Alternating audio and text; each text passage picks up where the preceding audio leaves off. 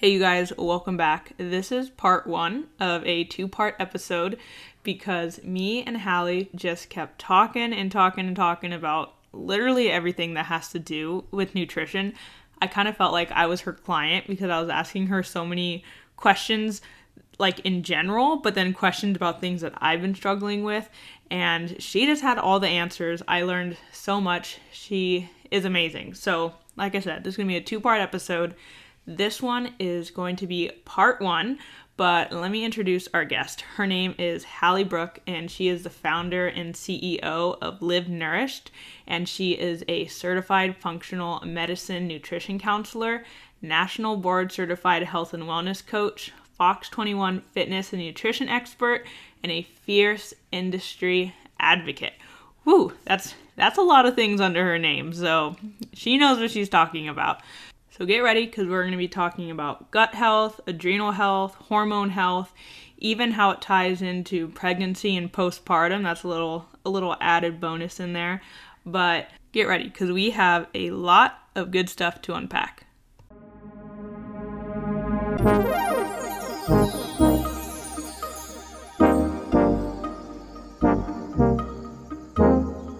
Hey you guys, welcome to the Empowered Podcast, hosted by your girl, Miranda Lee. I hope you're ready to get confident, throw away the all or nothing mindset, fully surrender to God, and strive to be 1% better every day. Don't forget, you are enough, you are worthy, and you are loved. Alrighty, let's get this party started. Hello, Hally. I am so happy to have you on the podcast. Thank you for joining me. Absolutely. It's really nice to be here, Miranda. Thank you for having me. Yeah, I'm excited to talk about basically all things nutrition. But before we deep dive into that, can you introduce yourself? Tell us, everything that we need to know about you, who you are, what you do, what your favorite food is, all the good stuff. Ooh, yes, absolutely. So my name is Hally Brooke from Colorado Springs. I am a Colorado girl to my core. I am a nationally board certified functional medicine health counselor or health coach and nutrition counselor. And so what that means is we look at food from a bigger perspective. We look at food for what it offers us nutritionally, but also what it does for us connection wise. And let's see, what was the other part of that question? Who I am, what I do. Oh, everything you need to know about me. My favorite food, admittedly, is dark chocolate. It's not really a food, but it is so good. And then this also sounds really goofy, but lentil soup is one of my absolute favorites. It's just so warm and comforting and delicious. I think that dark chocolate should be its own food group, if I'm being honest. Absolutely. It really should have its own spot. Yeah, on the pyramid or the plate, 100%. The bottom of the pyramid. The basics, all dark chocolate all day long. Dark chocolate. I wouldn't be against it, not gonna lie. I did have a piece of dark chocolate before hopping on here with you, so I had some for lunch. That's awesome. At least we can bond over that. But I'm really excited to dive into the whole functional nutrition. Because especially with diet culture, I feel like when people think of nutrition, it's kind of just like, all right, calories in versus calories out, like, the macronutrients, am I losing weight, gaining weight? And then also some people are like, oh, I think of nutrition as like just fueling my workouts. And it goes so much deeper than that. So I guess let's kind of touch on the basics in the beginning for people who are like, okay, well, what else does nutrition do for our body besides calories in, calories out, fitness, working out, all this stuff? What else? Yeah, totally. So in functional medicine at Live Nourished, we talk about food in 4 categories. So the first category is energy, calories in, calories out, right? If we are expending energy, we need energy. Same thing as putting gasoline in your car. Food is energy. It fuels our body for what we want to do. The second category is information. So food is not just energy, but it also gives our body a chemical response. So broccoli has a completely different chemical response in our body than, say, Diet Coke. Diet Coke, we now know, has a pretty significant link to autoimmune diseases because fake sugar doesn't have any calories in it, but it still gives our body information And the information that it gives our body is this is not a food. This is a foreign invader. So if you drink Diet Coke or you have diet sugars in your diet, every time you put that in your body is attacking that like it would a virus. And when we have our immune system too hyperactive, that's what leads to autoimmune diseases. And then on the flip side, broccoli also gives our body different information. Broccoli is high in sulforaphane, which helps with apoptosis or programmed cell death. So it's a cancer fighter, and it gives our body that kind of information. So it's not just calories in, calories out. It's also the chemical information that food is giving us. So energy, information. Then there's medicine. We say that food is the fastest way to heal yourself and the slowest way to kill yourself. Food is every pharmaceutical that we have on the planet currently has come from food. So it started with food. Why don't we use food as medicine? So we use food as targeted medicine to improve energy, to heal your gut, to speed up healing, to reduce issues like rheumatoid arthritis. We use it as medicine to help balance hormones. Food is one of the best ways that we can balance hormones outside of pharmaceuticals. So it's energy, information, medicine. And then the fourth one, which is, I would argue, as important as any of the others, is connection. Food is connection to ourselves. It's connection to our culture. It's connection to our community and our family and to tradition. And the place that most people fall off the wagon, so to speak, when they're doing a diet is when a connection comes to the table, right? When we want to go out to drinks with our girlfriends, or it's our kid's birthday and we want to have a piece of cake, or it's Thanksgiving and there's all of these things that don't fit into our diet. Our brains are hardwired to avoid failure. So if we feel like we failed at our diet, our brains are hardwired to push us towards quitting. Versus if we can see food as connection, me showing up to Thanksgiving dinner and participating in this tradition with my family is actually a nourishing choice. And it's not off track. It's one of the 4 categories of food. So that kind of expands how we think about food and how we think about nutrition. I absolutely love that. That is so cool to think about food as like part of these 4 different categories, especially the last one, because like when you think of all these holidays or like you said, traditions and culture, most of it is everyone gathering around the table and sharing a meal together. Yep. So it goes beyond just like the nutritional value of the food. So I think that is so awesome. The fourth one, connection. So yeah. I like all 4 of them. The first one that you're talking about, what would you label it as again? Energy. Yeah. I feel like that's the one that people know most about. Yep. And I talk a lot about how like food is medicine, but I love information. I feel like that's one that is not talked about a lot. So before we kind of go into that a little more, I have one little question. Yeah. So if you were talking about the Diet Coke and like these fake sugars, so in your professional opinion, is it better to pick a regular Coke over a Diet Coke, or is Diet Coke okay in moderation?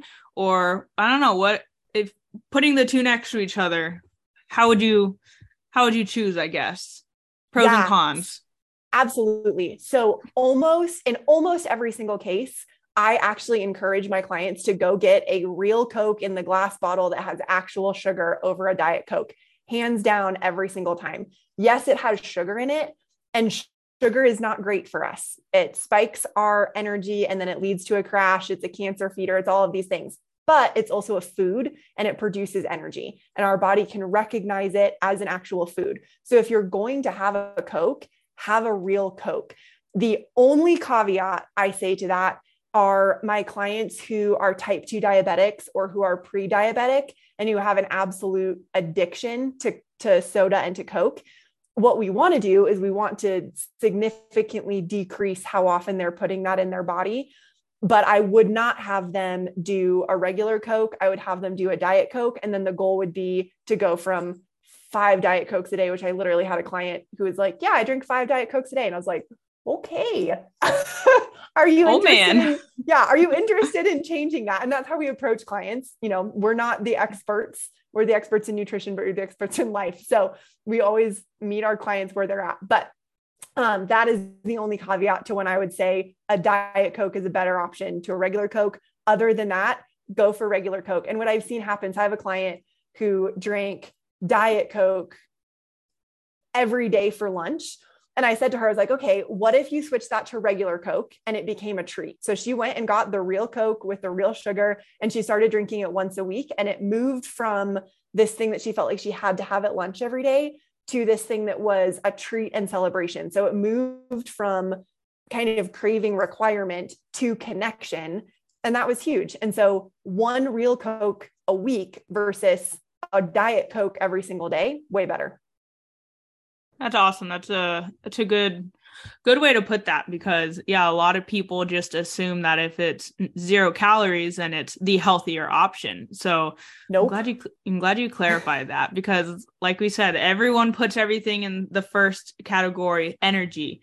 And, yes. We label foods as good and bad based on, the calories. And I've talked about how basically diet culture is like so manipulative when you're in like the grocery stores, how it'll say like, oh, light or guilt-free or skinny. And all of it just has to do with calories, and nutrition's so much deeper than that.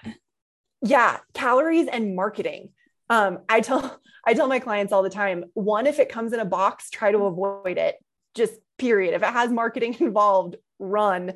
But then so often, if you take the box of the thing that looks healthy, right, it says gluten-free, low calorie, low fat, keto, whatever, and you turn it around and you read the ingredients, I would actually rather you just buy the normal product because it has fewer ingredients and they're probably better. So yeah, well said. Yeah, it's health washing. I actually talked about that in a previous episode. It's all health washing. And I always laugh when I see things like potato chips and they go gluten-free, and it's like, they've always been gluten-free because they're potato chips. Yeah. But now people see the word gluten-free and they're like, oh, it's healthy, I'm going to get that. Or I'm going to choose veggie straws. And it's like the ingredients aren't even vegetables. You just get the regular potato chips. Yeah. The veggie straws are literally potato starch with flavoring. Like, Exactly. And if you choose to eat them because you think they taste good, awesome. But don't choose to eat them because you think it is the quote unquote healthier option when it's not. So. Exactly. Yeah. I had a client, I feel like this is sort of an anomaly, but it just makes me chuckle. She was 32, had been sick a lot of her life, and came to us because she'd just been diagnosed with celiac disease and she didn't know how to eat. And she goes, so I went to the grocery store and I came home with Fritos because they're gluten-free. And I was like, okay, well, that's a start. Good job. Let's see if we can expand that. But yeah, the gluten-free is funny. And yeah, potato chips have always been gluten-free. I've had people ask me, because I have a gluten intolerance. My sister has celiac, and I'll have people be like, is rice gluten-free? I'm like, yep. Rice is rice. Yes. It's so funny to me. I bet if they started putting gluten-free on bags of rice, they'd probably sell more. Absolutely. So funny. Okay, so when it comes to, let's talk about like gut health and adrenal health and hormone health, does all of that, so I would say gut health probably falls under medicine, right? Mm-hmm. Absolutely. And then would adrenal and hormone health fall more under information or medicine? That's a great question. Hormone health would fit more under information. What chemical responses are we getting into our bodies?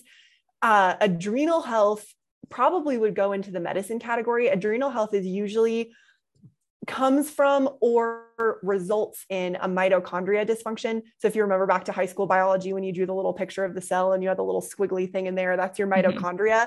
And that's your energy producer for your cells. And every single cell has that.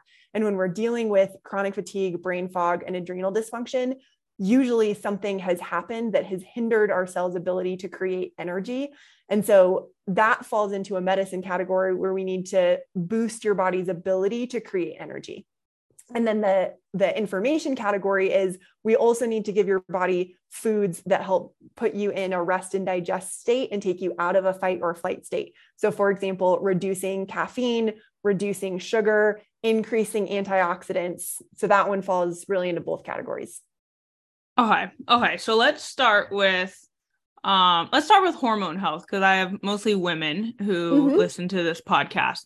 So is what are like some signs, I guess, that maybe they need to work on their hormone health? And then how do you take that approach when it comes to nutrition? Yeah, absolutely. So, some really key signs that you need to work on your hormone health are you have really heavy periods, you have significant pain with your menstrual cycle, either cramping, you've got bloating, breast tenderness, all of the things that just make having a period stink. You have severe PMS symptoms, especially a week before you get your period. Those are all signs that something is off with hormones. And then the really obvious things like PCOS, ovarian cysts, those kinds of things. Some lesser known hormonal things are acne, teenage acne, and especially adult acne. If you have acne in your 20s and 30s, that is probably either a gut issue or a hormone health issue. Those are your triggers to go, something is off. So what do we do about that? The first thing that we want to know is we want to know in which direction are our hormones off. So in a woman's cycle, we have the follicular phase and the luteal phase, which are determined by when your menstrual cycle starts and then when you ovulate. And in each of those phases, your body needs different nutrients. So in your follicular phase, which starts on the day your menstrual cycle starts and then continues through until you ovulate, your body needs significantly more iron and magnesium. During your luteal phase, you need different nutrients that aren't iron and magnesium. You need selenium, you need zinc, you need vitamin B12 and vitamin B6. So one of the things that we look at is we'll have a woman track their super cheap, free things that can help you track your hormone cycle. And what we want to look for is we want to look to see that those two cycles are even. If you have a really short luteal phase and a really long follicular phase, what we can do with nutrition is we can give your body what it needs specifically targeted in each of those places to help expand the phase that's too short so that you can get to a balanced cycle. And that helps relieve a lot of those symptoms. Other things we can do, one of my favorites that's great is raw carrots with apple cider vinegar and olive oil. Carrots have an enormous amount of nutrients that women need. It has folate and, it's Friday afternoon and my brain is off. Folate and carotene. No, not carotene. The one that makes our eyes. Wow. I'm a nutritionist and I can't remember. Anyway, carrots are loaded with those and women need those specifically. So having raw carrots on a weekly or daily basis help with balancing those things. So those are some of the things that we can do. And then we can expand that into looking at nutritional deficiencies, et cetera. Yeah, I like how you talk about just taking like nutrition as the approach to fixing all these problems with our periods, because I think everyone thinks that we're supposed to have super painful, heavy, horrible periods, and that's actually not normal. And doctors are just like, oh, well, here's birth control. Yep. Just slaps that Band-Aid on there instead of, the root, trying to find the root cause. So yep. Well that's that's so interesting about how you want I didn't know that you wanted both phases of the luteal and follicular phase, right? To be the same, same time. I think that's very interesting. I track my cycle with an app and cool. Yeah, it would be so, I mean, not now because I'm currently breastfeeding. So I have no idea what's going on in my body, what's state. I don't even know if cycles are even going on in there. Who knows? But all sorts of things. Yep. But normally I do track my cycle, and yeah, I'd have to look back. If I've always had a very consistent cycle. So was that like if someone has, let's say, one month it's like 28 days, and then the next month they'll go like 40 days, and then 10. Like if it's inconsistent like that, would that be like a hormone issue as well? Yeah, that's a good sign that something's not working right. It should be plus or minus pretty regular. If you're somewhere between 28 days and 30 days, that's pretty fair. That could be stress or environmental factors. But if you're that dramatic, like 20 and then 40, that's a pretty solid sign that something is not working right in your body. How about like the days that you actually are menstruating, like the days that you're actually bleeding? If it's like 6 days or something? Like what's considered normal and not normal? That Yeah, could be a hormone issue. it could be a hormone issue. That one is pretty variant from woman to woman because that depends Hmm. on how thick your body is building up the lining in your uterus. So some women build up really thin linings and bleed for 3 days. Some women build up really thick linings and bleed for 10. So that doesn't necessarily mean that there's an issue. It also depends on Hmm. which ovary ovulated. Sometimes our ovaries differ in what hormones they release. So if you notice that there's kind of an alternating pattern, 2 months it's this, 1 month it's this, then back, then forth, that can mean that your ovaries are giving your body different signals. But if it's all over the place, if it's 3 days 1 month and then 10 the next month and then 15 the next month and then 3, that's probably a sign that something's off. But Mm. normal is anywhere from 4 to 8 days. And then after those 8 days, there's spotting as stuff comes out. But that's kind of the normal range that we don't worry about. Okay, so a lot of it is just comparing it to, each cycle. So Mm-hmm. that's really interesting. That's good to know. So what are some outside of, menstruation and stuff, what are other ways that nutrition like affects our hormones? Because I know personally, I just had a baby a couple months ago and I feel like I should get my labs taken because I'm tired, but like I feel like it could be like low iron, it could be all these things. So what are other ways we can look out for that outside of the Yeah, period? absolutely. So, especially for you after having a baby, even if you were on a prenatal while you were pregnant and after, most prenatals don't actually have the amount of vitamins and minerals that your body needs. And so, especially if you're feeling tired after pregnancy, your first couple weeks, you're going to be tired because your body's recovering. But if you're tired 1, 2, 3 months after that, and you can feel this is kind of you have to tune into your body because there's a difference between fatigue that's coming from nutrient deficiencies, hormone imbalance, gut permeability, that kind of stuff. And then there's just sleep deprivation from my baby wakes up 3 times a night and I am its food source. And so I have to go feed it.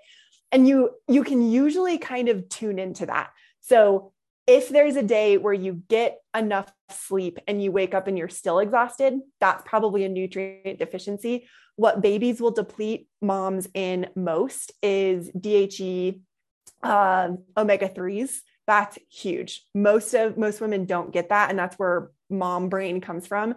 Your baby's brain, when it's developing, is 99% fat. And where is it getting that fat? It's getting that fat from the omega-3s that you have in your body, which if you're not putting extra omega-3s in, it's going to take it from your own brain. And then you're going to feel mom brain and just be, blah, blah, blah, I can't remember anything. So supplementing really heavily with omega-3s is super helpful. Getting energy boosting supplements in there like folate, vitamin B6, and vitamin B12 is also really helpful, especially post-pregnancy, to rebalance some of those things.